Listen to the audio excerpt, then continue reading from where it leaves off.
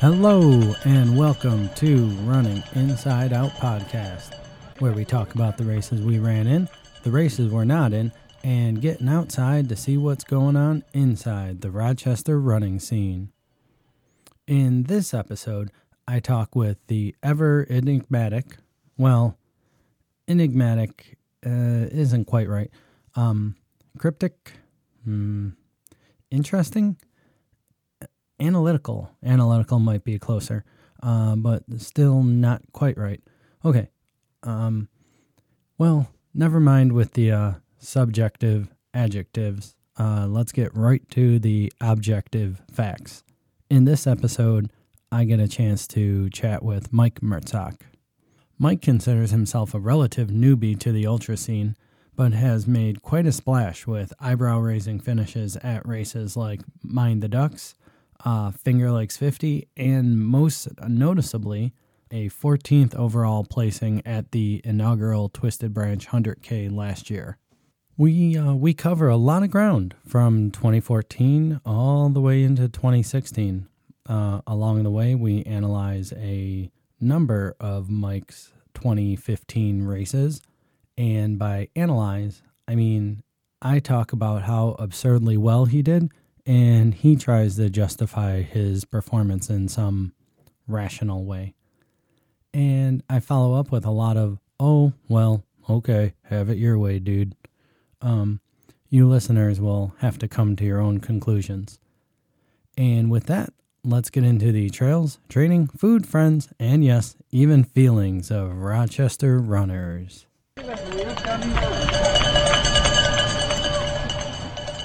What makes you run, Mike? What do you get out of running?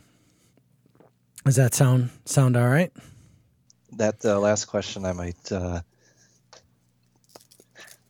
it'll be an interesting conversation because I often have no idea what's really down deep there, but maybe we can dig something out.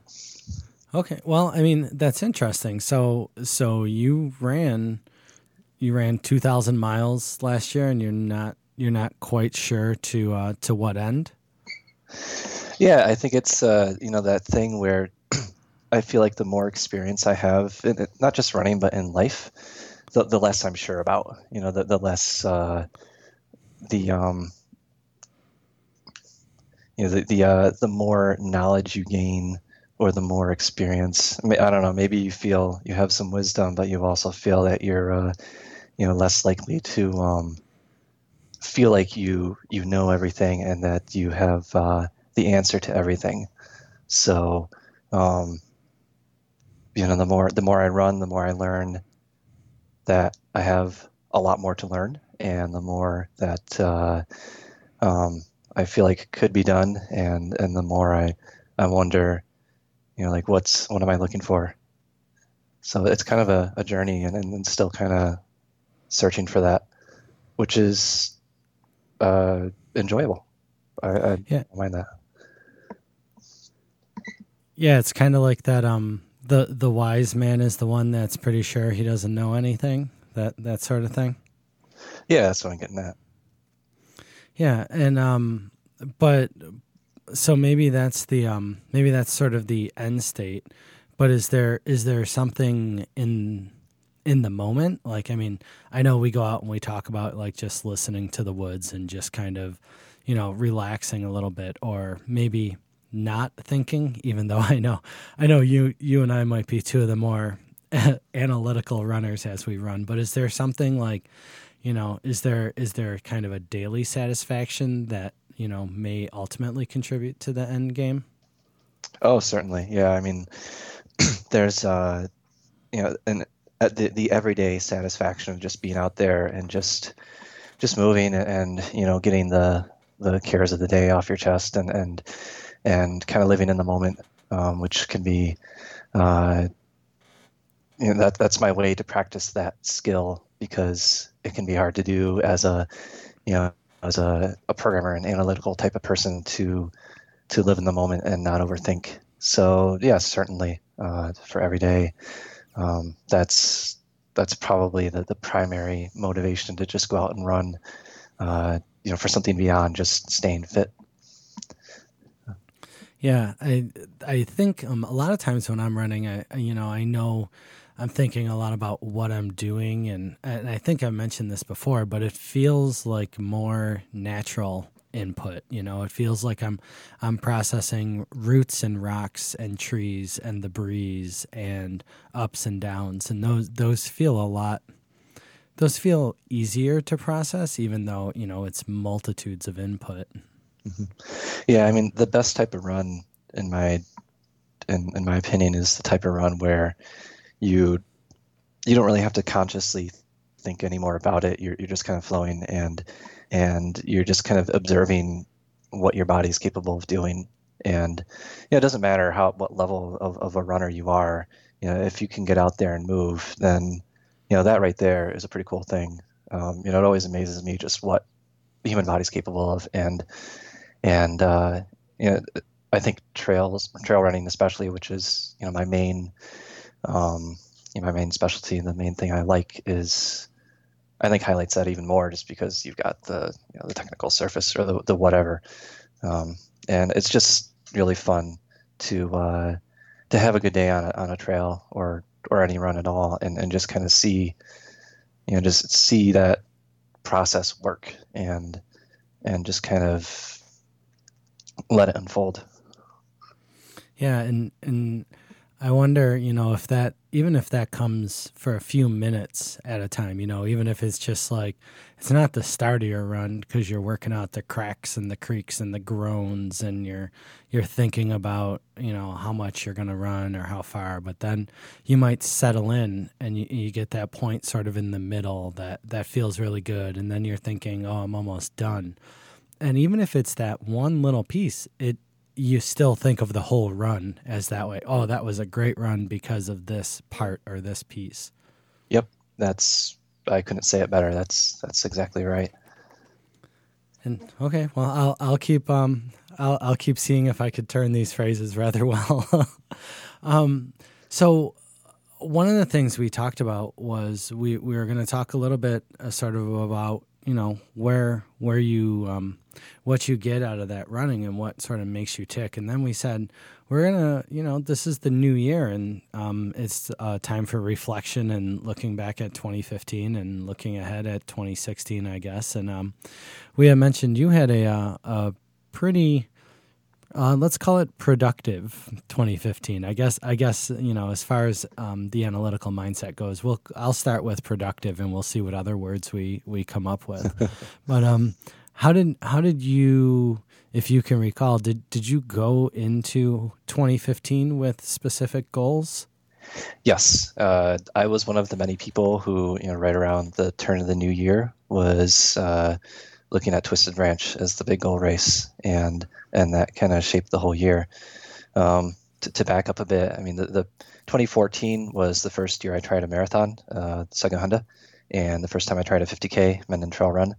And before that, I had, for a couple of years before that, I had done, half marathons and various other, the shorter trail races in the area, and was, kind of dabbling, and was never really serious about training.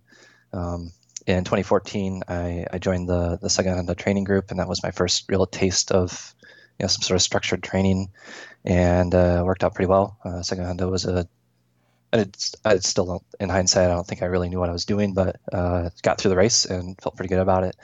But 2015, my original goal was a 50-mile race, Virgil, and then when Twisted Ranch, when I learned about that, I just couldn't pass it up. It just spoke to me one way or the other. It just felt like the right thing to do. So I kind of kicked up my goals a notch and chose Twisted Ranch as the big goal, and picked Finger Lakes 50s, 50-mile race, in July as kind of one of the training races to work up to that, and Ontario Summit Marathon, et cetera, and ended up just doing a whole bunch of races this year.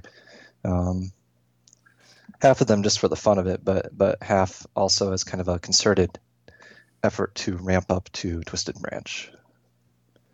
Yeah, and so I think the first, I was one of those Twisted Branch people, as you know, anybody who's listened to 1 minute of this podcast has heard.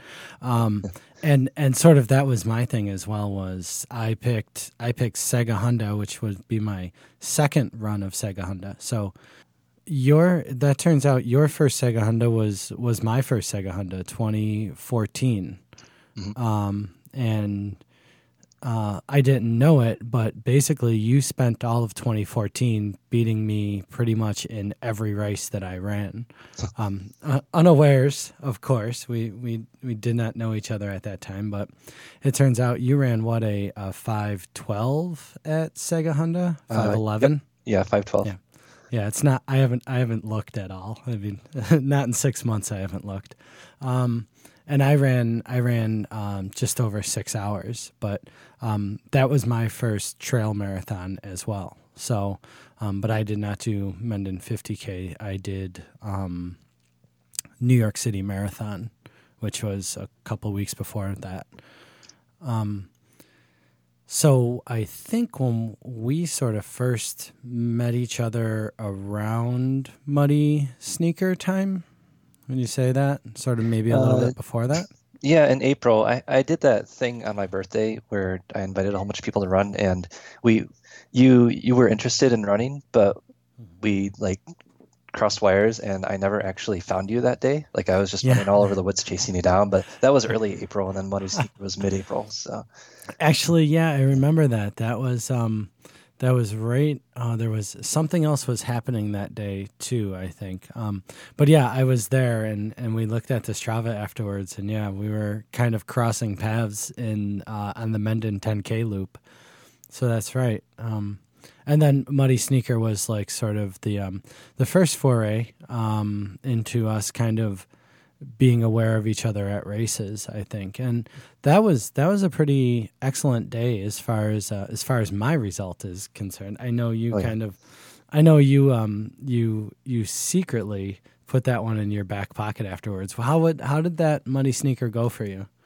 Oh yeah, speaking of aware of each other, I was very aware of you at the end of that when you blew by me, and I was, gasping and totally, almost giving up at the top of that last hill. But overall though, yeah, that was a good race. That was like, I mean, this year has been kind of learning how to work hard in races, I guess, and kind of figuring out, where that edge is of how much effort to put into a race, and Muddy Sneaker for the most part was a pretty good race for that. On Strava, you can do the grade adjusted pace, and it looks pretty much flat, which means theoretically I was kind of putting in the same amount of effort on the uphills and downhills for the whole race. But mentally, though, at the end of that last climb, I was still kind of had a lot to learn there, and I was stopping and just standing there with about half a mile to go, and you just ran by me, and I don't remember what exactly you said, but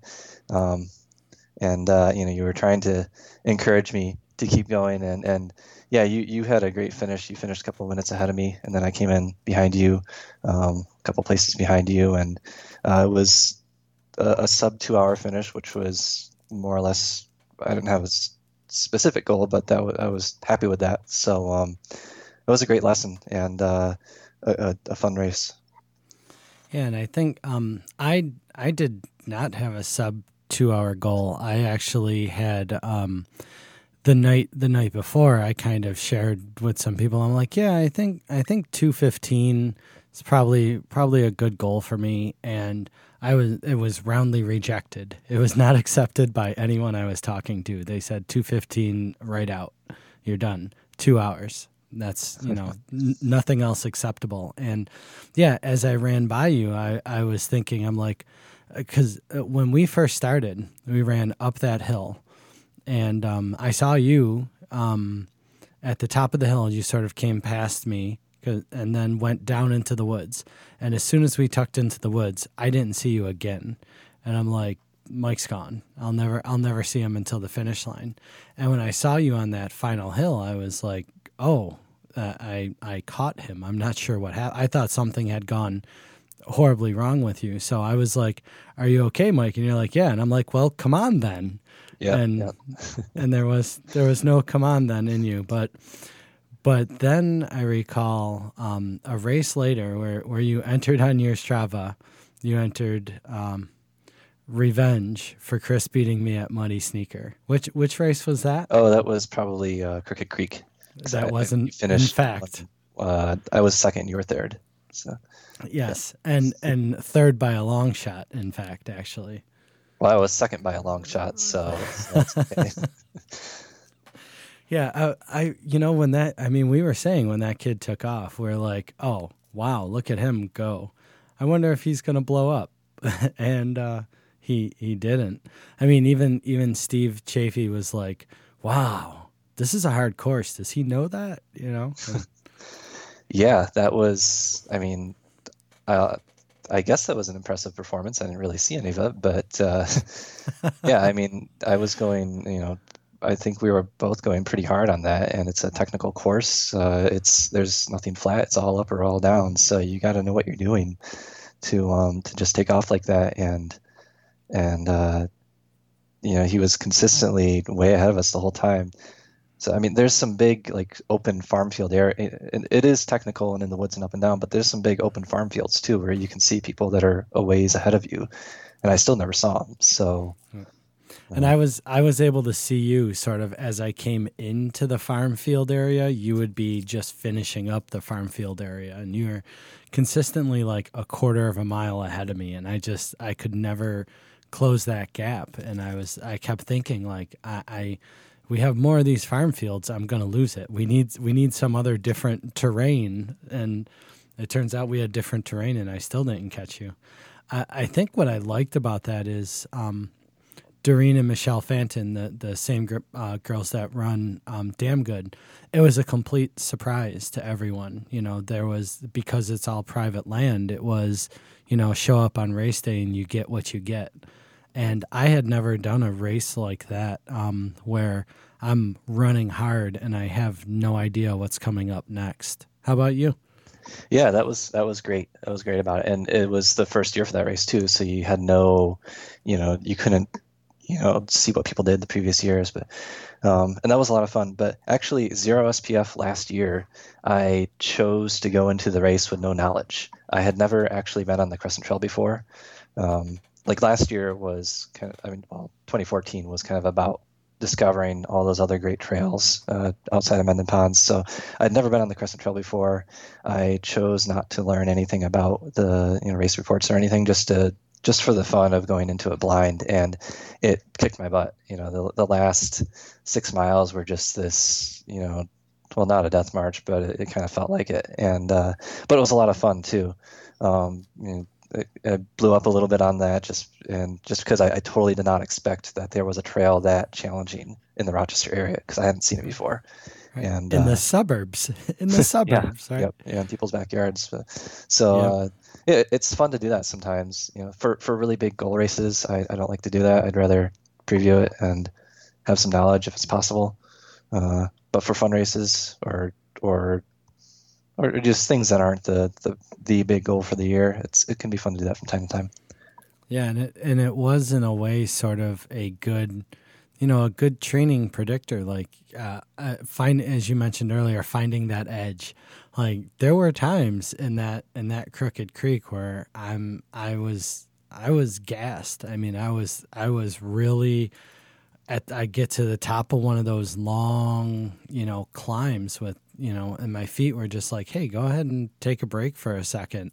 And I was like, no, Mike's right up there a quarter mile, and Steve is a quarter mile back here, and I could actually finish third in a race. So I need to get going.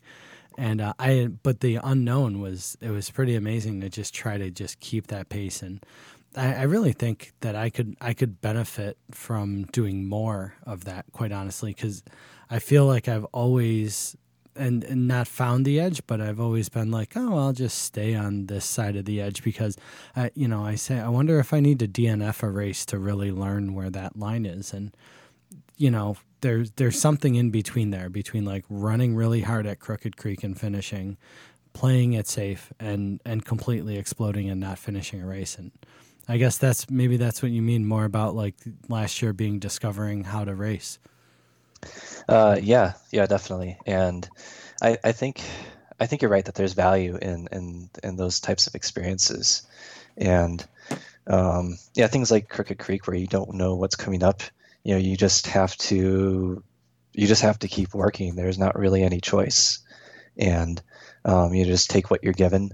There's nothing to complain about because you don't really know, if it's going to be easy for the rest of the race or if it's going to keep being hard. So you just keep going, and um, and and yeah, the DNFing topic, and maybe this is, if we want to stay chronological, this could be getting ahead of ourselves, but I finally sort of experienced that sort of thing later last year, in the fall, when I tried to do an FKT and just totally blew up, and that was one of the most humbling and valuable experiences I could have had, and it helped to really calibrate, like how to manage a race and how to manage a run. Yeah, where was that at? On the Crescent Trail, I tried to do it end to end to end, so 36 miles, 18 miles one way, 18 miles back, and I wanted to set a, quote unquote fastest known time. Um, as far as anyone knows, as far as Strava knows, as far as we know among the people, our circle of people, and Wouldn't that actually be, in this case? Wouldn't it be a first known time? Because I don't know anybody that's done um, 36. yeah, Dan Ostrander and Kendra Chamberlain ran it together just as a Oh, they training run did. for fun. They Yeah. did do all 36. That Yep. okay.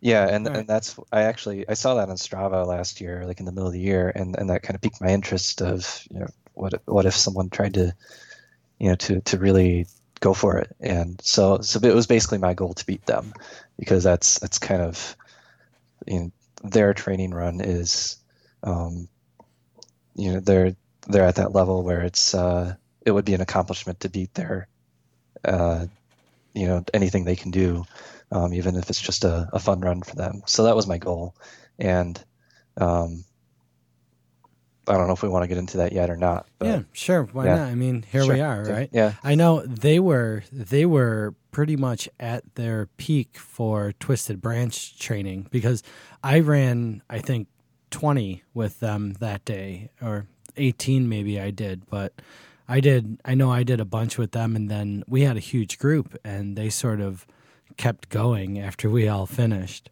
hmm yeah, And yeah, they weren't slacking on that run at all.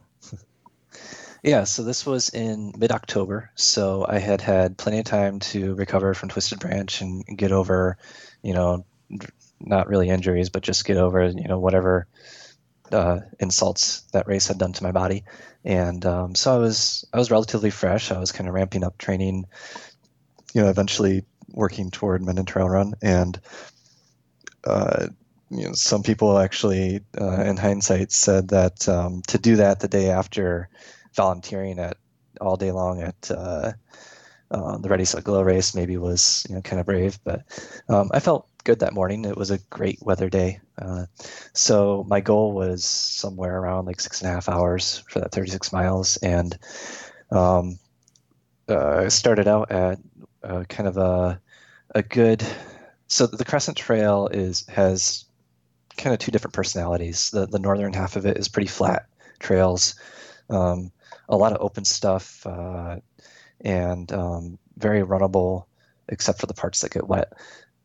And well, then you just run through a stream bed, but it's very runnable and a relatively easy trail. And then the other 9 miles, the southern half of it, is a lot tougher. That's where the zero SPF course is, and it's got some of the biggest climbs, um, some of the, to my knowledge, if not the biggest single climb in the county, maybe the second biggest single climb. So it's tough. So and I started at the northern end, so it was flat and then hilly, and then turn around, hilly, and then flat. So strategizing for that was interesting. So I kind of started at what felt like a pretty good fresh clip. Tried to bank a little bit of time without going crazy, and it felt good. And then toward the end of that first half, I was getting pretty tired and getting quite tired. And I turned around and pretty much right after the halfway point. And I was still right on time at that point, but I had to basically perform as well in the second half as the first half, and things just kind of went south. I think it was probably like mainly things like hydration were the problem that day. I probably was underhydrating, which is kind of a perennial challenge for me that often becomes at least a small issue in races, if not a big one. But I think I was underhydrating, and it was like a battle just to get from one hill to the next or 1 mile to the next. So around mile 27, there was 8 or 9 miles to go, and I decided to I was basically out of water, and it was pretty warm now, and so I decided to throw in the towel and kind of shuffle back to the car via roads, and it turned into like a 50K instead of 36 miles. And like the slowest splits of that run were on flat roads at the end, so that kind of shows the degree to which I blew up. And it was like, I had considerably more mental toughness then than I had at Muddy Sneaker, to compare toward the beginning of the year, where I'd progressed mentally. But this was clearly a case of I was just physically done in, and this is what can happen in a race that I hadn't really fully experienced before. So that was the sort of lesson to learn. That was a really good experience, especially since it wasn't really a race I had paid for. It was just a personal attempt at a FKT. Right, and so in that regard, you didn't have things like an aid station, and you didn't have things like somebody else of your similar abilities to gauge off of. You're just running hard based on your knowledge of what you've run in these trails before, and based off of what you've done recently. You were just trying to, again, find that edge and push as hard as you could. And you pushed too hard, or you think that you only had a hydration pack, and if you would have just had one aid station at mile 26, you would have been fine? I don't know, probably a little combination of both. This was, you're right that there was no one else out there. I was managing this whole thing myself, but it was, I think, self-supported is the right term in this Yep. in this world. So I put a water drop at like that Guernsey. It's basically like the 10 and the 20 mile point. I had a water drop, so I refilled some bottles there. I was carrying 2 bottles, and but I was running out of water because I was trying to catch up on hydration. I think I just wasn't drinking enough. I had plenty left in the bottles at mile 10 and at mile 20, and maybe probably could have had a little more calories. I was using Tailwind and other foodstuffs. I don't know. I don't know much about this stuff, and I need to learn more. I don't know much about it either. Yeah. So it would, as someone as technical as I am, or analytical or whatever, it would surprise you how little I have read or learned about this stuff, and I need to learn more. But so anyway, probably a combination of that, and I don't know. I feel like if I had managed things correctly, I could have met goals. And it was just a little bit, just a little bit off that day in terms of how I managed it. Well, I think when you something like this, something like an FKT or something like a self-supported, I think a lot of, it's learned through experience, and it's learned through doing something wrong and learning, and it's about, and I think you do have this mindset. It's not about that was a failure. It's about something was off that day, and let me find the thing that was off. Yep, I totally agree. And so I think, to lighten this a little bit and to talk about what may be off, let's talk about the point in time where you did find the edge and where you rode it successfully about 6 weeks before this FKT attempt, right? So you said your whole thing was leading up to Twisted Branch, and I'll quickly mention that your FL50's attempt was no slouch either. In an extremely muddy year, you did what, 10:30, something like that? It was 10:17 Yeah, and 15 right around there. seconds. I Yeah. I swear I don't stalk all your results. I just look at them. Um, but so yeah, I mean, you did that, and if I remember correctly, you that was a pretty busy couple of weeks for you leading up to that FL50s, right? Didn't you do something a little bit goofy right before that one as well? That's a good question.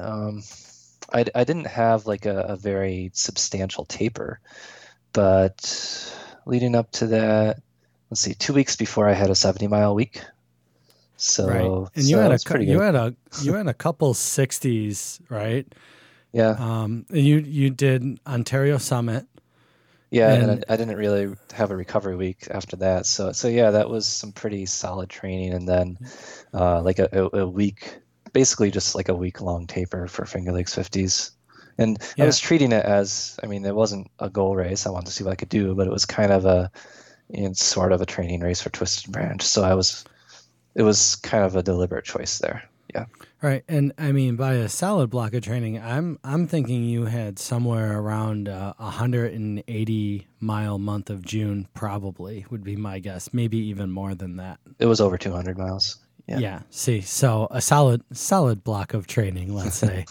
And you went right into FL50s, and I think, when we talked about that, I think you found a little something about, like what you were saying about running hard. You found something in there where that was not an easy race, and so many people were dropping down from the 50 to the 25 and just kind of calling it quits. And I think you found a little something there to hit a really nice time in a very challenging course. Yeah, that was a great experience, Finger Lakes 50s. It was mud. It was, it made the mud at 2014 Honda look like, nothing, like a drop. It was just endless mud. I don't know how many times I'll say mud in the next 5 minutes, but yeah, that was interesting. And, all the different types of mud you get. So I guess it was kind of a mental thing of just learning to, let go of the things you can't control. And I guess I was kind of fortunate to experience that in a couple of different ways this year, like Mind the Ducks, 12-hour race. The oppressive heat that day was bringing basically all of us down. And, so in a similar, both of those races had kind of this similar experience of, here's this challenge, the weather, or trail conditions or whatever, and you can't control it. So what are you going to do about it? And, you can, I totally respect, if people, need to drop and, there's plenty of good reasons to do that. Depending on what your goals are and what your priorities are, that's cool.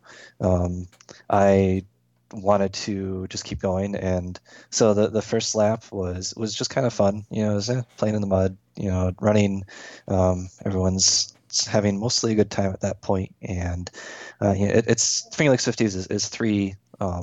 It's a loop. It's 3 loops of 16.5 miles, and then a baby loop of 0.5. So yeah, this is lap 1 of 3, and then just kind of keeping it steady, and was trying to be somewhat conservative because I was still kind of new to this, these longer ultras. And then the second loop was where probably pretty much everybody, that's where it got to be the mental challenge of, now the mud is 3 times worse because everybody's been on it once, and now you're going back out on the same course again, and it's even worse, and it's been kind of a damp day anyway, so it's not drying out. So do you keep going? You're right there at the finish line. Do you keep going? And it wasn't really a question to me. I just kept going. And then the third lap was the real kind of breakthrough of learning to just let go of, yeah, it's muddy. The footing's tough. It's hard to run, but you can't control it. So just let go and just keep going and make what you can of the day. So I went and tried to run. Like the challenge that day was just figuring out, like, I don't understand how people finished multiple hours faster, because it's like just finding places where you could physically move without spinning your feet was a challenge. So I am extremely impressed by the people in the front of that race. And I mean, so yeah, just kept going, and it was just kind of a fact of, you're going to get to the finish line, and how long is it going to take to get there, and learning how to play those mental games of, okay, there's 12 miles left. Well, that's just 2 10Ks. That's easy, and you do that all the time. Now there's 10 miles left. Okay, so now it's single digits, and now maybe there's roughly an hour left. So you play those mental games, and you always kind of round down to make it sound easier to yourself. Mm-hmm. Yeah, always a little bit extra. Yeah. Always mod. Yep. And so what's funny is you two things in there is you mentioned, the people at the front of the race, and I think over the course of the year, what you didn't realize is you were becoming that person at the front of the race. There's a lot of people at FL50s that said, I can't believe Mertzak ran 10:30, right? How's he doing that up there in the front of the race? I worked my tail off, right? And so maybe you didn't feel that way in March or April or May, or maybe even not even at Ontario Summit, but that's where I think FL50s felt like you were starting to see that you can push yourself in a place that you hadn't really been comfortable with before, but now you're okay experimenting and you're sort of getting familiar with it? Yes and no. In terms of like pushing oneself, Ontario Summit, I feel like was somewhat to that degree, although I did not feel as successful in that, in terms of like just the mental and internal battles and struggles toward the end of that race, but felt much more with it during Finger Lakes 50s.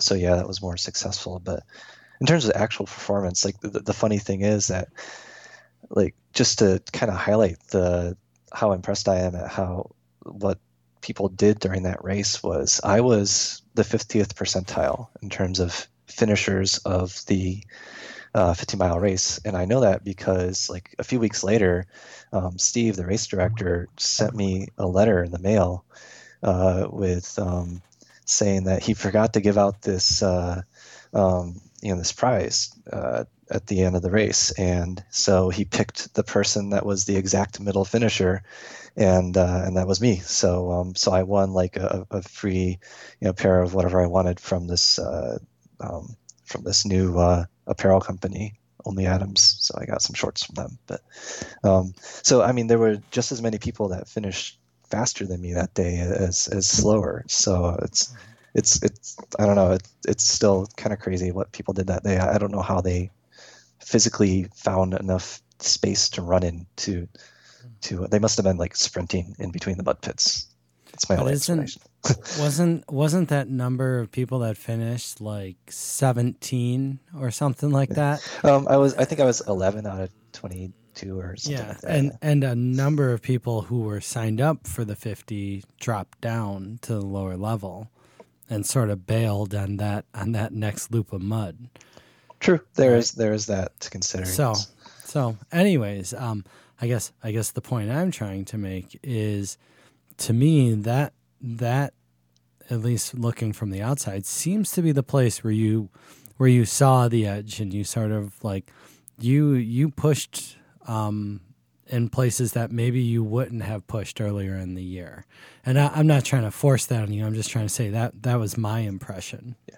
No, I do agree with that. Like, like I was saying, like in terms of personal experience, yeah, I agree with that. And it was what felt like a more successful race than some of the previous races in terms of managing and just kind of executing. And the last hour or so, I tried to just lay it all out there, and except for getting stuck knee deep at one point in the mud, which was knee deep. Really? Oh yes, oh yeah. Oh my God. Like and just trying to get out of it without sucking my shoe out, which would have been like the worst thing ever.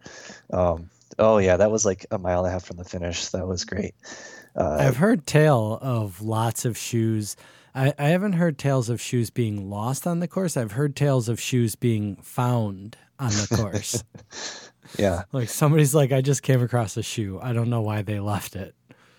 And I wonder if the ground just sort of churns them up and spits them out from the previous year. Yeah. So other than that, yeah.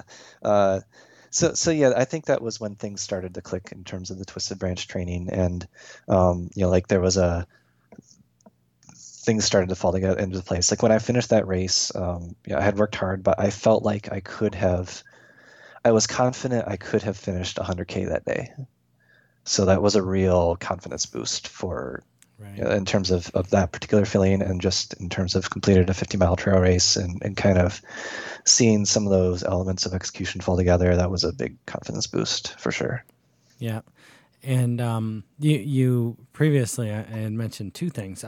You had slipped in Mind the Ducks, and I don't know how I let that slip my mind, but that was fun. You cranked out, what, 58 miles in that 94-degree heat? 54 miles. 54 Our miles. record was 58. Maybe that's what you're thinking of. Right, yeah. Yeah. So that's not too shabby. Yeah, that was kind of another fortunate lesson experience, I guess you could say. I wasn't planning on doing it, and I don't know, a few weeks before the race, it was one of those situations where everybody is doing it. I was making these new friends, and they're all doing it, so it's like, this sounds like a good training. 12 hours time on feet. Never done that before. Sounds like kind of a low pressure environment. Forgetting the fact that I have a hard time, not taking a race seriously to some degree. But anyway, yeah. And, halfway through that race, like a whole bunch of us kind of all started feeling the heat at pretty much the same time. And just dealing with, I got pretty seriously dehydrated during that race, and, just recovering from that, and then failing again, and then recovering again, hitting those low points, which I had never experienced before. So that was a pretty interesting experience. And then being able to, I was ready to just, it was like 11 and a half hours in, and I had hit 50 miles. So I was happy. I was ready to just, take a seat and be done for the day. And Laura Reckerth and Mike Weldon come running by, and it's like, all right, I'll pace them for one more lap. And then they wouldn't let me stop. So I tagged along with them for like 3 more laps, and we were putting in like these 9-minute paces, which was kind of interesting to see that, even when you think you're totally drained, you're still capable of moving, and you can like pull this will to move out of somewhere if you have the right motivation. In this case, the motivation was, running with friends.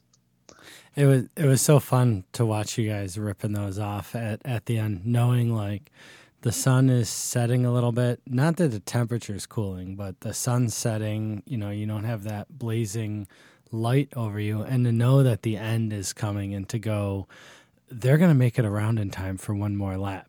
Are they going to do one more lap? Oh, they're totally going to do one more lap. Right? And it was nice. I mean, to see the speed and to see you guys just cruising around after, like you said, the rise and the fall, the valley and the peak over and over for 12 hours.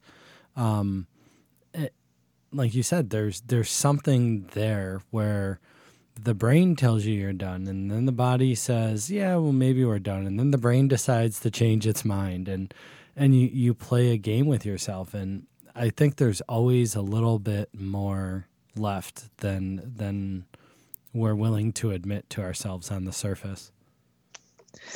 Yeah, it's like if you give yourself a choice, if you give yourself an easy way out, then maybe you can take it. But if you kind of put yourself in a situation where you have some goal, whether it's one more lap or 30 more miles or whatever it is, and you just kind of convince yourself that that's what you're going to do, then more often than not, you can do it, no matter who you are or what situation you're in, unless there's something dire. But, so, in this case, it was, well, these friends convinced me to just keep running, and it just felt like that was really the only thing to do right then, and it didn't really make any sense anymore to just stop.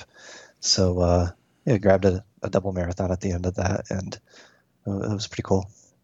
Yeah, what else are you gonna do for the 16 minutes before the race ends? I guess run 2 more laps. But it's funny. One of the things when I was first, not first, but in the recent era of my running, when I was just starting to regularly go over 10 miles, I would do the trick where I'd be like, okay, I'm running home now, and I would start to run home, and then at some point I would make a snap decision to start running down a street that took me away from my house. And I was like, oh, you're already on this street. Looks like you're going to run the 2 more miles that it takes to go around, this big block and come down the other street. And as soon as I did that, it was fine. But, you play this game with yourself, only a mile left, only a mile. And if you suddenly go, oh, I turned that 1 mile into 3 miles, that you don't have a problem with it. There, you can actually do that. Yeah, that's a good trick. Although that makes me think of Twisted Branch, though, and the last part of that dragged on longer than people think. Oh well, that's a different kind of trick. yeah, I guess it is. That was foisted upon. Well, I don't know. Foisted's the wrong word. I mean, races can be longer. That's fine. But yeah, that was that was a different experience. You're right. But I guess the reason I bring that up is because, like you said, Weldon and Laura were running, and they were like, "Come on," and you're like, "Okay, cool," and if you can do that to your brain, for people that are finding like, oh, I there's no way I could run more than 5 miles. Well, you know what? Try running 4.5.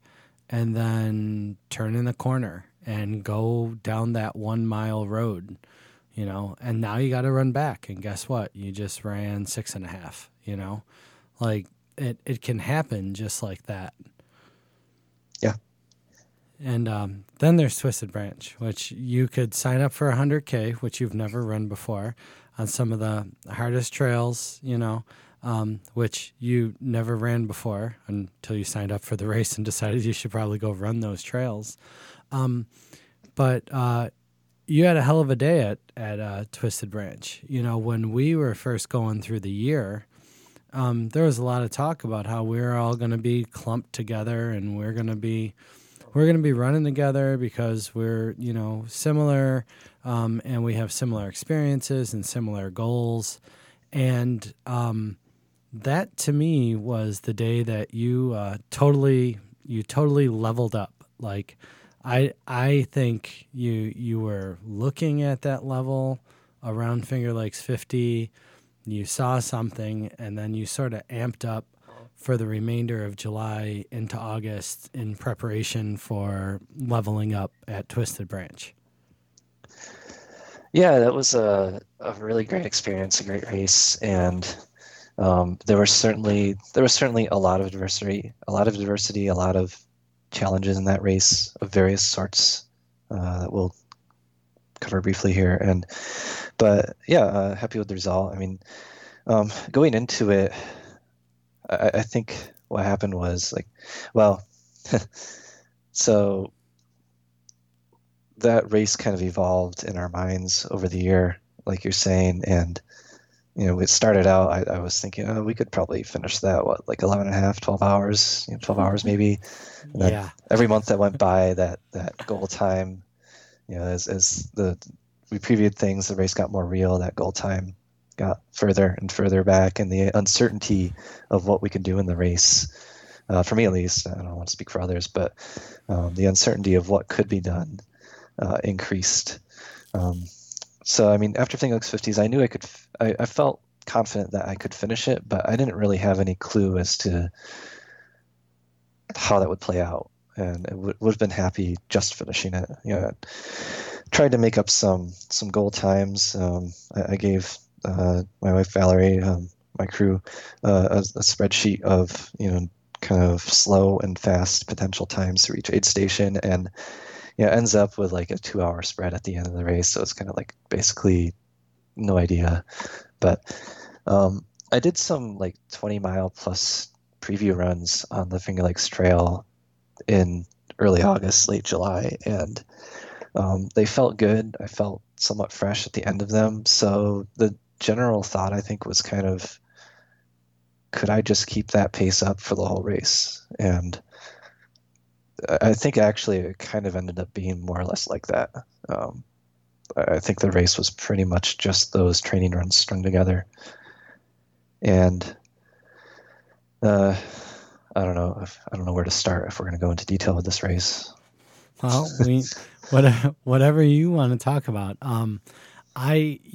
For me, I guess the place I'd like to start is leading up to it. I mean, we just talked about, you had Ontario Summit, you had 200 miles in June, then you had a 50-miler on 4th of July weekend. Now you got 7 weeks to Twisted Branch. What were you doing for those 7 weeks now that the race that you signed up for, 9 months ago is only 7 weeks away, and you've had for what most people is a full year of running? Yeah, that was when it was time to get serious with training. There was no other races, no other distractions in between. So I didn't really have, I had no trainer this year. No coach this year, no specific training plan. I was trying to come up with some general goals and patterns kind of on a weekly basis, but it basically kind of shifted into this mode of preview as much of the course as possible, get in a couple of really big weeks, and make pretty much every run like mimic the conditions of the race, and just to get all of that specific training of that type of trail and that type of elevation change. And I had discovered with the big hills that we had done earlier in the year, and especially like Ontario Summit, that technique when climbing was something to learn and something to spend time learning, and that could be really valuable.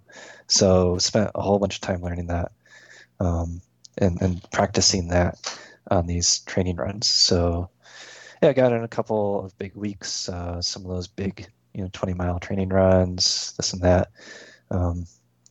The Mighty Mosquito race, the Trails Rock Mighty Mosquito 99-mile relay, I volunteered at that, and that actually was a really great time on feet experience of just being up all day long and put in something like 40 miles in a 24-hour period of just marking courses and checking stuff. So that was a pretty cool experience too. So that was training, just this kind of big, endless stream of dress rehearsals, really. So dress rehearsals, meaning that you're adding specificity to your training. Yep. Yeah, specificity in terms of just trying to maximize the amount of time spent on trails like the Bristol Hills branch of the Finger Lakes Trail, and getting in, not just preview runs on the course, but long preview runs, and these time on feet experiences, and et cetera. It just now, did you have did you have any kind of I better back off of training because this doesn't feel good or this doesn't feel right? Or were you, I know that you didn't have any serious injuries last year, but were there points that you were kind of questioning, am I doing too much? No. It like my body felt really resilient and it was just kind of firing on all cylinders. But actually, there was an injury in the middle of that. I like uh, I was at Abraham Lincoln Park, which is just straight up and down. So, and we were with a bunch of friends running up and down hills, and I totally face planted going down a hill and bruised my rib, and and that was fun. And that was like 3 days, like a few days before the Mighty Mosquito weekend. So I was Right. doing that whole thing, like nursing this bruised rib, and so that slowed me down for like a week. And then once I recovered from that, there were only like 2.5 weeks left to Twisted Ranch. So that put an earlier end to the peak training than I wanted, but I still got, like in hindsight, like, well, not just in hindsight, but like even as I was sitting there recovering, I felt pretty good because most of the previews got done and there were like three solid, really solid weeks in a row. So just kind of accepted it and just focused on recovering um, and and tried not to let it get in the way of put me in a bad spot mentally.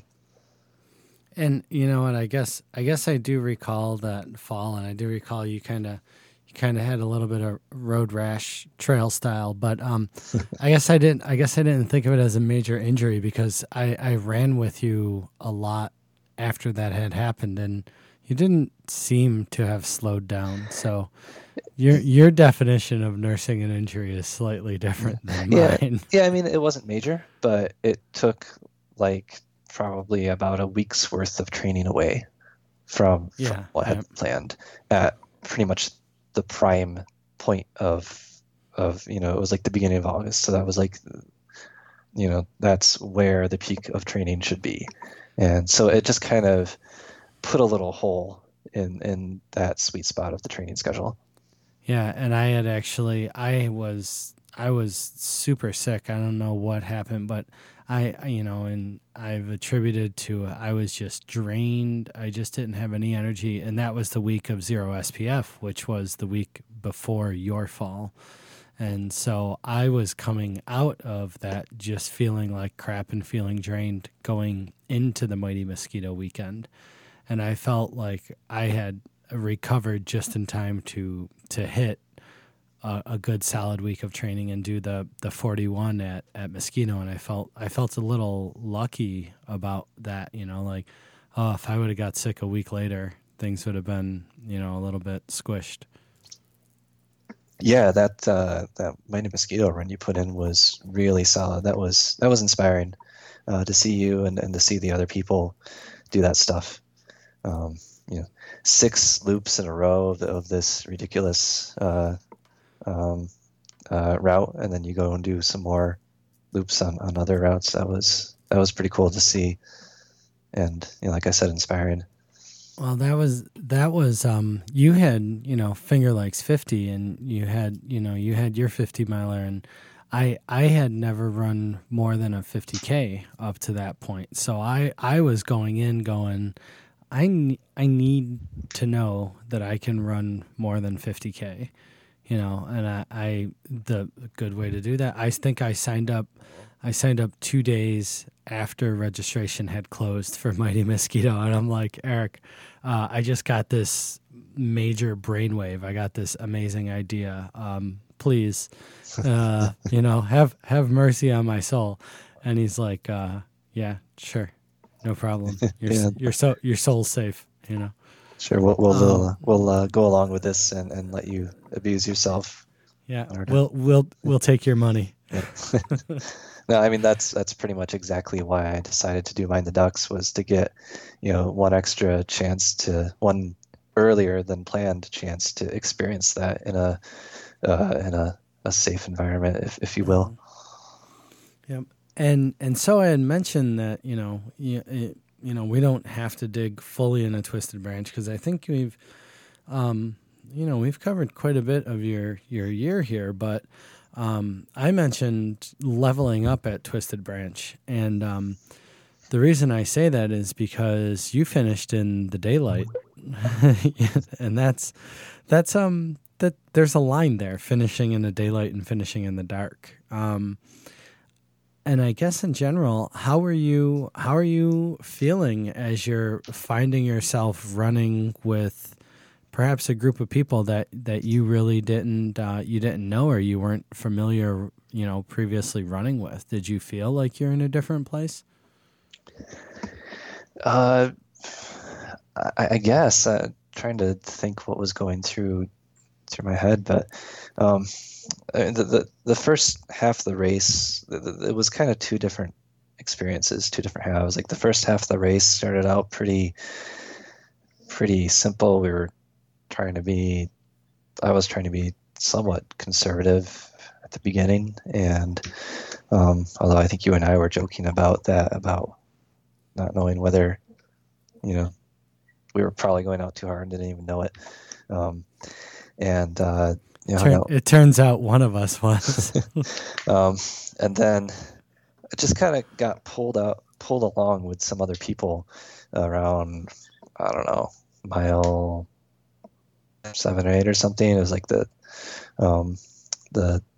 big climb before you reach Naples, and it was like a bunch of these strangers, but they were all cool people to run with, and it was just kind of it was kind of a one of those states where you're just going and it feels good, and you're being pulled along this current with these other people that are just running so smoothly and making it look easy. And so I guess that's when I put on the gas a little bit, and then blew up a little bit halfway through the race around the 30-mile point. Spent like 25 minutes or something stupid at an aid station because I was just totally wasted, and it was at the Italy Turnpike aid station, the one on the road in the heat. And so that was probably one of those cases, like I said, of probably like a nutrition hydration thing going on there, maybe working a little too hard. So recovered from that and eventually got it back together and just started feeling good, and just it was that state of knowing that the finish is up at point B and I'm at point A, and there's not really any choice other than to keep moving forward. And I think especially with point-to-point races, it makes it a little bit easier. You don't have that temptation to stop after lap X. But so you just kept moving, and there were these little. The cool thing about an ultra is that you can have low points at various points, but you can also have like mini victories, like several of them in the middle of a race. If you're counting from aid station to aid station, what your split times are or whatever. I was getting further behind, certain people, and suddenly I was catching up with them for whatever reason. It was just feeling good, and eventually I put a target on Dan Ostrander's back, and he was someone that I've always felt like I was just a step behind in terms of performance through the year, and I didn't think I was going to see him at all that day, and then somehow I caught up with him, so it was kind of neat. So it was just all these little 30-minute experiences of can you accomplish this next thing? Can you do well on this next hill? Can you catch up with that next person? Can you keep moving? Can you ignore the fact that my knee was a little screwed up. Nothing like what some other people were going through, but just figuring out how to get around that and not let that get in the way, and then racing the sun to the finish line. Yeah, and when I was kind of coming into aid stations, initially people were sort of saying, oh, this person's here and this person's here, and they're just 20 minutes ahead of you, and oh, so-and-so came through a half hour ago. Eventually they stopped telling me what time you came through because you were running a different race. And there's a picture of you at the end of the race where it doesn't look like you're about to fall over, but it looks like you're at the stage right before you're about to fall over. Do you feel like you left it all out there on the Twisted Branch? Do you feel like you got everything out of yourself you could have that day? Yes, I can say that with confidence on that race.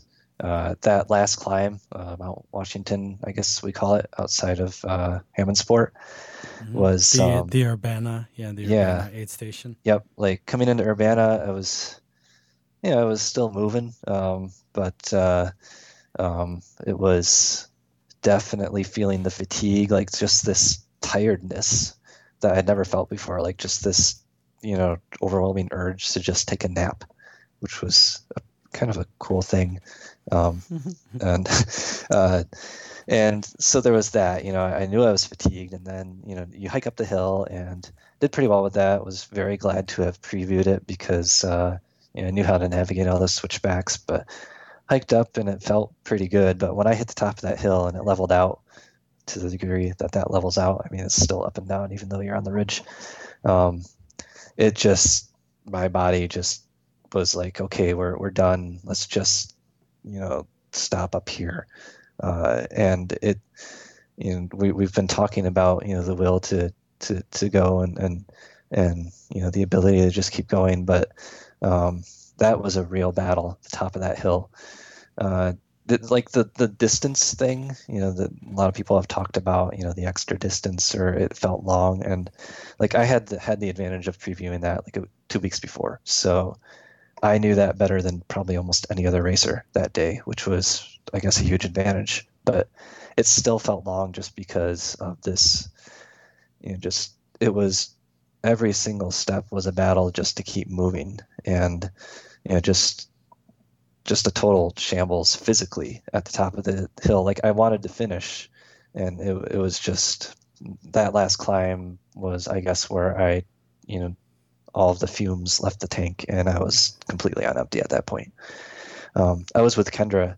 No, sorry, not with Kendra, with Katie DeRusso at that. Kendra was way ahead, but with Katie DeRusso at that point, and we were kind of, I think it was good for both of us to be at the same point in that race. We were taking turns, kind of pushing each other and encouraging each other to keep going.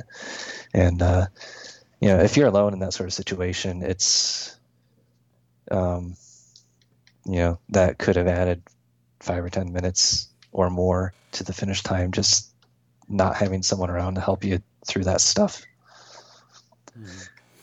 Yeah, and I think that like I said, I think you did have that knowledge. I think you were one of the few people. You saw the Triad Trail the day it was finished, or thereabouts, but you had the sunshine, and you had, I think, potentially a little bit of motivation, knowing that you're going to break 15 hours, and maybe that was an expectation going in. But as you go through the course and you start to realize what we're really up against, 15 hours and the place that you're going to finish becomes quite a motivator as well, I would think. Yeah, it was feeling really great to get close to the goal there, to get close to the end, and to feel. I mean, like I'm looking at the schedule that I'd given Valerie for the day, and that breaking 15 hours is kind of right in the middle of the original plan. So, even after months and months of revising our outlook for the race, it was still just, numerically right in the middle of what it should have been on paper. But yeah, that felt pretty good. And I lost track of what we were going to say there, but well, I think even after having run it once now, I think 15 hours may be close to my A goal for this upcoming year as well. So overall, I mean, that was a really, really solid day for you. So congrats on that. I don't know that you've gotten your proper congratulations on your leveling up. So good job there. Oh, thanks. Yeah, I mean, it's I mean, like thinking, I'm signed up for this for 2016, and are you as well? You are? Yes, Yeah. yes, I am. Yeah, like thinking about what can we do this year, and it's hard to at this point picture. I mean, like the easy thing to do would be to take off that big chunk of an hour that I spent recovering at aid stations. I mean, if you manage the race better, you can take that away, and that helps a lot. But other than that, it's hard to imagine physically moving faster on that course. But I mean, you never know. We every year, um, we progress in our capabilities and do things that we didn't think we could do. So who knows? Yep. And I guess real quick, we talked about your FKT that happened in October, and then you went into November, sort of to cap off your year with Mendon 50K again, sort of going back for the second time, I guess. And with that one, I think after having witnessed your Twisted Branch, I knew where I saw you finishing in Mendon 50K, but did you have a thought of what you were going to do? Did you have a specific goal in there, and or was that just sort of let's finish the year and see what I could do with a ticker tape trail run? Yeah, I had some thoughts. So in 2014, I finished Mendon 50K 1 minute slower than Sega Honda. And so this year, the trail marathon I had done was Ontario Summit. So it was like, it'd be fun to finish about as fast as Ontario Summit, or maybe a little faster. That's an interesting way to do it. Yeah. So that would put me, like a little bit under 5 hours. And I was doing some training for it going up to the 50K this year, and doing some of those loops, the 5 loop course. So doing, 1, 2, 3 loops on training runs. And it was, the prospect of doing that was a little daunting. Like I could, easily do 1 loop at the target pace, but I was having a hard time digesting being able to keep that up for 5 loops. I did a 3 loop training run, so that's a 30K. And that third loop was kind of sucked. And so it's like, oh boy, I'm okay with the 4th loop feeling like that, but I don't want the 3rd loop to feel like that on race day. And thankfully, the 3rd loop was good. The first 3 loops were pretty consistent, and the time started slowing down. And I mean, each loop I guess was a little bit slower, but things didn't really start to get on the edge of falling apart until the last loop. So the first it turned out to work, that target pace. Now, you had mentioned that you didn't have a coach, and you don't really have any training plans. I'm guessing you have some sort of training plan. Are you working it on the fly? Are you basing it off of books that you read, or just principles? Do you do 3-week build, 1-week recovery? Sort of, how are you piecing this together over a 2,000-mile year, remaining relatively injury free and continuing to improve your race results? Oh boy, I don't really. Come on, yeah. Right here. This is the $1 million question. This is, people should not listen to this, because don't do this. But I had no training plan. I tried to follow some basic patterns of, build up for a couple of weeks and then take an easier week. So at the beginning of the year, I was like, okay, let's look at doing a training plan. So I looked at a couple of things. I can't remember what plans I looked at, but they obviously left a big impact on you. And I think like one thing was to take like the Sega Honda training plan and replicate. Oh, I looked at I had read I have a couple of books. I have read a couple of books, but not much. The Scott Jurek's book. Eat and Run? No, not Eat and Run. is it Scott Jerks? No, Relentless Forward Progress, Brian Powell, Oh, Brian and Powell. Yep. Hal Corner's book, The Field Guide to Ultra Running. So they both have training plans. I was like, okay, I'll take these training plans and adapt them to my life, my schedule, and started doing that. And was like, holy cow, this is so hard to do, to fit in around a race schedule and around a life schedule. And I just gave up and just used them as inspiration for general patterns on a weekly basis, and tried to get some recovery weeks in there. And that's really about it. So some recovery weeks, meaning you had a couple recovery weeks throughout the whole year?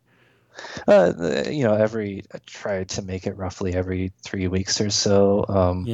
I mean, it ended up, there's probably nothing really super consistent looking, but I mean, I think kind of in the mid-year I had some kind of nice looking patterns going on of 3 week phases, but it was a bit of a shambles in terms of any real structure. Mm-hmm. And hell, it worked out. I mean, go ahead. That's the big question for 2016 is, more structure or stick with that, going off the cuff. And I don't know the answer yet. So it seemed like 2015, we kind of talked about two things, which was discovery and in another way, acceptance, right? And it's sort of like, maybe do you feel those two were trading off, discover something new, accept the new reality, discover something new? Yeah, it's a nice way to say it. Discovering capabilities and discovering, I don't know what it's like to experience new challenges, and accepting, where you're at, if it's good or bad, and accepting, like kind of accepting the moment of what you're given in a race, as well as the bigger picture of accepting what your, I guess, where your skills and capabilities are too. Mm-hmm. And then there's that piece, as you mentioned, accepting what your life schedule will allow, regardless of your training plans or your ambitions, right? Yeah.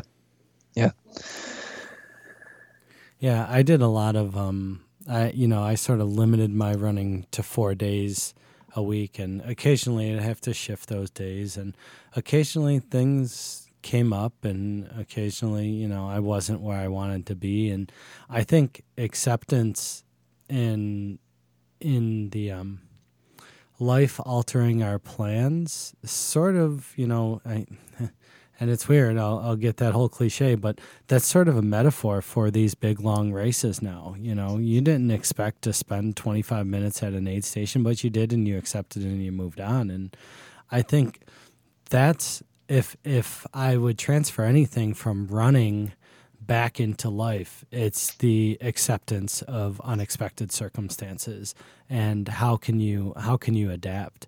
And I don't think my life taught me to do that as a runner. I think being a runner is teaching me how to do it in life. Yep. Yeah, that's one of the biggest things that I think a person can get out of running. I don't think ultra running necessarily specifically, but it certainly seems to be a big thing to get out of ultra running. And I've definitely experienced that, especially this year. I feel like in some ways I'm a lot more just patient and relaxed, in some ways, probably not in others, but than I have been because of that, because of experiencing these things. Yeah, even if you're not like outwardly you don't appear to be a tightly wound person, and you don't appear to be highly stressed. I think even if somebody is a mellow, calm introvert, their stress levels, they're not different just because they don't show them to you. And I feel like a lot of people will be like, oh, Mike Mertzak, of course he's calm and he's relaxed, and but I do think your internal meters and your external meters don't have to be the same. You know, you can be getting the same kind of relaxation and the same kind of internal satisfactions, and you don't have to tell the world about them. Mm-hmm. Yeah. It reminds me of something I like to mention. It's not sort of related to this, is something I learned in a yoga class is like, if you've got, if you're doing something, physically challenging or stimulating or stressful or whatever, and it's, so you're doing some yoga pose, for example, that's working, the lower half of your body. That doesn't mean that you need to be showing that stress in your upper half of your body or your face or whatever, and you just relax and you focus where you need to focus and you relax elsewhere, and it helps. It makes things work better. And that's like something I always go back to when running. And I think a lot of people say I look happy when I run. It's because even if my body's miserable, I try to just relax and enjoy it, or in whatever way is necessary. And that's kind of a neat thing to practice and to try to apply to your life. Yeah, put the stress in the right place, right? Yeah, and I think it's funny to again take it to the other side. Whenever I'm trying to open a jar, or whenever I'm trying to twist something, I always find that I'm clenching my jaw as I'm trying to open the jar, and as soon as I relax my jaw, the jar opens. There you go. Yep, that's exactly it. I'm not sure what that means. Maybe those are my moments of Zen in life, but it's really strange because I'll find like I'm totally, and then if I just let go and just turn my hand, it's open.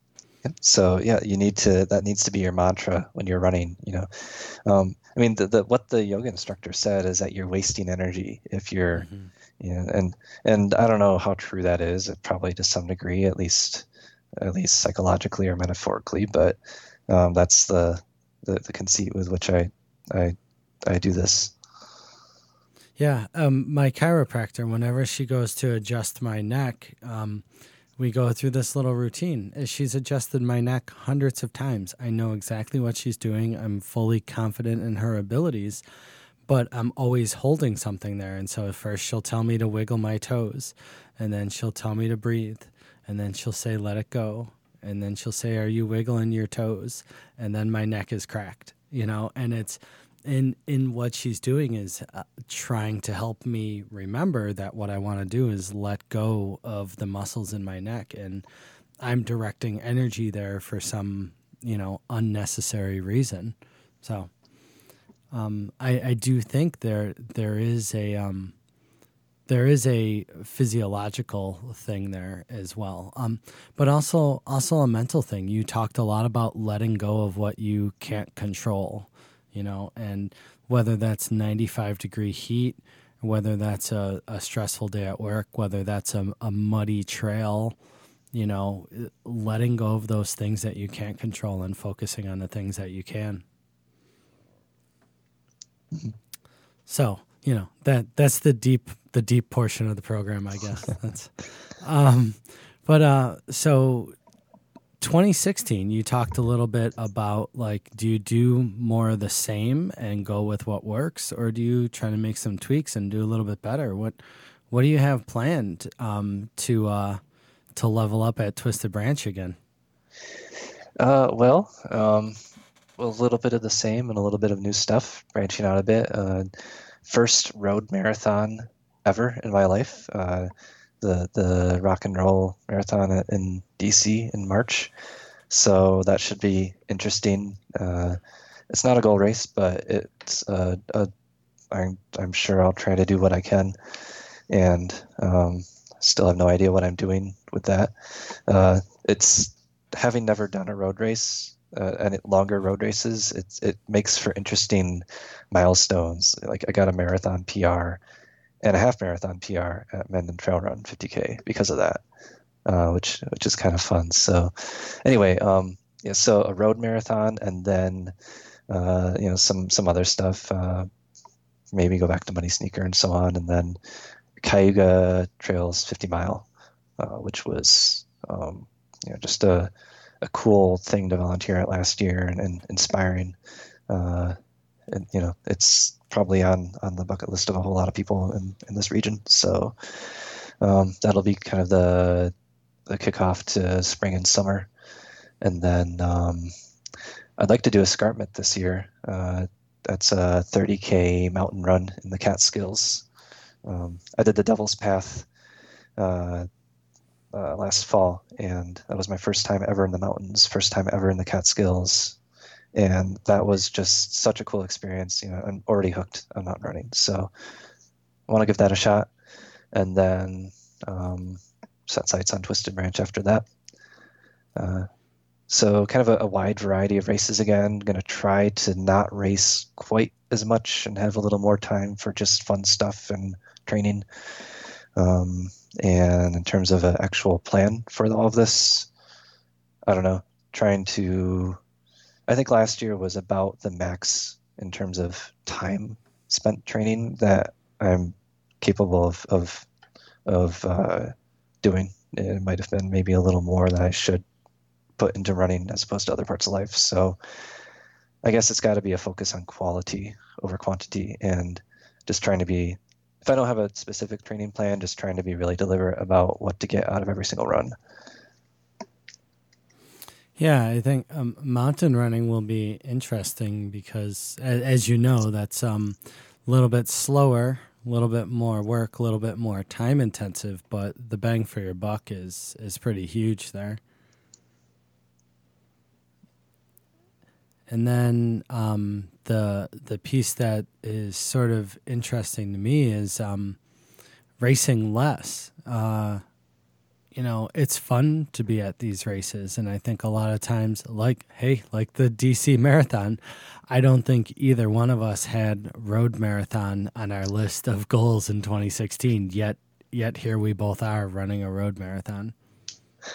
Yeah, I might end up having lied about racing less. We'll see. It'll probably be the same order of magnitude as last year. It was, I don't know, somewhere around a dozen races last year.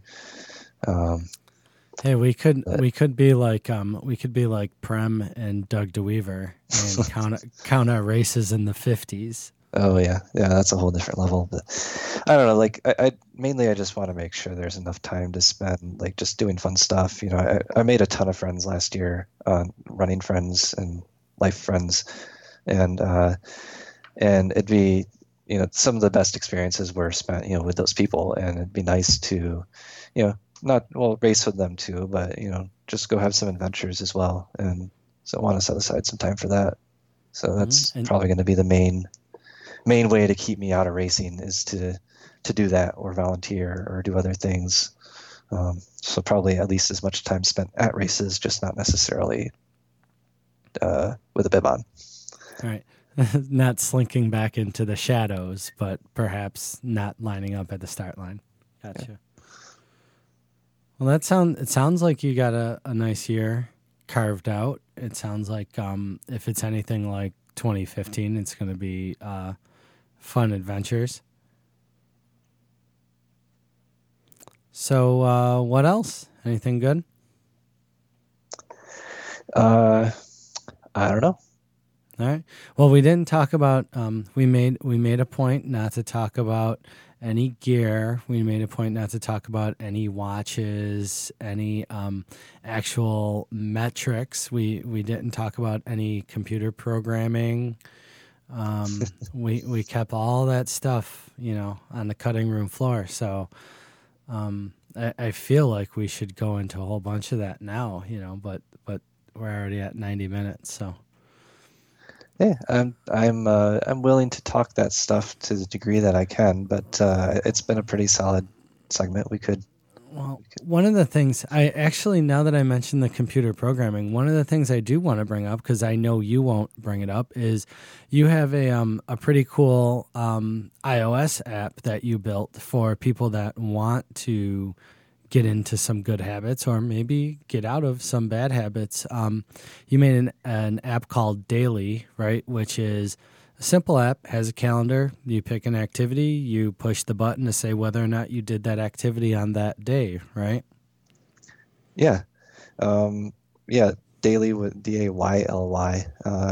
Chose the archaic spelling to give it some personality. But yeah, so I did that because I wanted some way to have some sort of accountability for cross training, because I stink at cross training. I never do it consistently, and I need to do it. And so I thought, I don't want to go to all the trouble of a more complicated app that asks you what you did, how long you spent doing it, all that. That's great for people that want to focus on it, but I just want to basically like put an X on a calendar and see a bunch of X's and see, are you being consistent or not? So that's what the app's about. And so I use it for that, and use it for, you can set up a different categories for whatever you want, for, I don't know, flossing, or for the days that I have a tight Achilles tendon, or doing the cat litter, whatever. They're reminders to be consistent, or build a habit, or stop a habit, or just observe stuff that's going on in your life. Yeah, I think I mentioned to you the first two that I did was yoga and change the cat litter. Those are the first two I created. And then eventually I got to where I created one of meditating, and because I want to try to meditate more, and I said, well, I should be more mindful of how often I'm meditating, and then I realized how ridiculous that statement was. And so my issue is remembering to actually open it up and use it. But it's I like it because it's really cool. It's simple, and I think the thing I like about it is just like you said, it's not cumbersome and it's not complicated. So like the ones that I have right now, I think I have 7 minutes, which is the 7-minute core workout.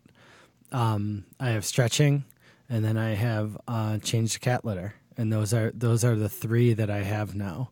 I did have a running one on there, but I realized I do more than enough of keeping track of my running. It's the other things I need to keep track of, as you mentioned. That's cool. Yeah. It was kind of a scratch and itch sort of thing, and just was like, I've been building this thing, might as well sell it. But yeah, thanks for the plug. It's a fun thing to work on. So.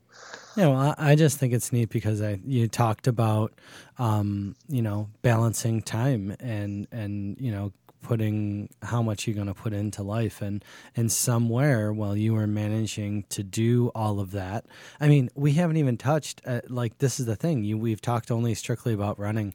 We haven't talked about you being a member of the Trails Rock board and creating the Trails Rock app, and now creating the Daily app. I mean, you're cramming a lot of this stuff in that we haven't even touched on. We talked about racing, for 2015. So obviously you're going to have to come in some point in 2016 and talk about how you're balancing all these really cool other initiatives that deal in and around running, but actually when you're not moving. Yeah, that would be good. That'll be motivation to not drop the ball on this stuff for the next time we talk. Yeah, so we'll expect a version 2.0 of the Trails Rock app. We will expect some big moves and shakes in the Trails Rock board, and we'll also expect you to continue your training quite aggressively. So we'll just set all your 2016 goals for you right here. Okay, done. Done.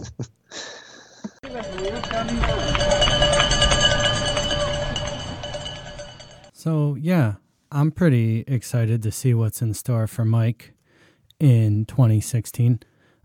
As I mentioned at the end there, Mike is extremely instrumental in helping the Rochester running scene tick in the way that it does. He's always, he's a little bit behind the scenes, as he mentions, but his Trails Rock app is extremely useful for finding and navigating the local trail system. How can you beat detailed real-time mapping for all of our favorite trails for free? He's also a member of the Trails Rock board, our local and pretty influential trail group. As he mentions, and as I suspect is true with most of us, mastering that balance is key. He's got all these external running things and internal running things, and then, work and life, all that. Luckily, he has his wife, Valerie, to keep him in line. And by that, I mean to make him train when he's trying to slack off. Okay, let's wrap her up here. You can find the show notes for this podcast at http://runninginsideoutpodcast.com/podcast/021. If you are so in love with this show that you want to tell the world, feel free to do so. Tell your friends. They won't laugh at you. And also, brief review on iTunes would go miles towards that goal. See what I did there? Miles. Like that? Yeah. I'd like to give yet another thanks to our Patreon supporters who are consistently adding to the financial backing of the podcast. Thanks to Matt Bertrand, Jeff Green, Mike Vallone, Ron Hirkins Jr., Anonymous, and Mike Mertzak. Yep. He's not only a whiz-bang guest, app developer, and stand-up guy, but also a Patreon. The guy just keeps on giving. Seriously, though, thanks to the Patreons for putting the coins in the machine that keep the show going. We've got lots of big plans for this year, and that's essential. If you'd like to become a Patreon or just find out what it's all about, check out the support the show link on the podcast page. There you'll find all sorts of words. Some of those words describe what a Patreon is, and there's even a link to the Patreon page. Most importantly, though, thank you. Yeah, you that's listening. Thank you for listening, and thank you for running. This show couldn't exist without runners and listeners who enjoy hearing them. And with that, one last thing. I would like to give a special acknowledgement to a recent guest of the show, Brittany Broderick, who was on episode 19. She was just recently featured in Fitness Edge Media's magazine for Coach of the Month. And I won't say that we're completely responsible for her rise to stardom. I'll just say you heard her here first, folks. But honestly, Brittany does a lot of great work, and it well-deserved recognition and acknowledgement. So props to her, and props to Fitness Edge Media for featuring her.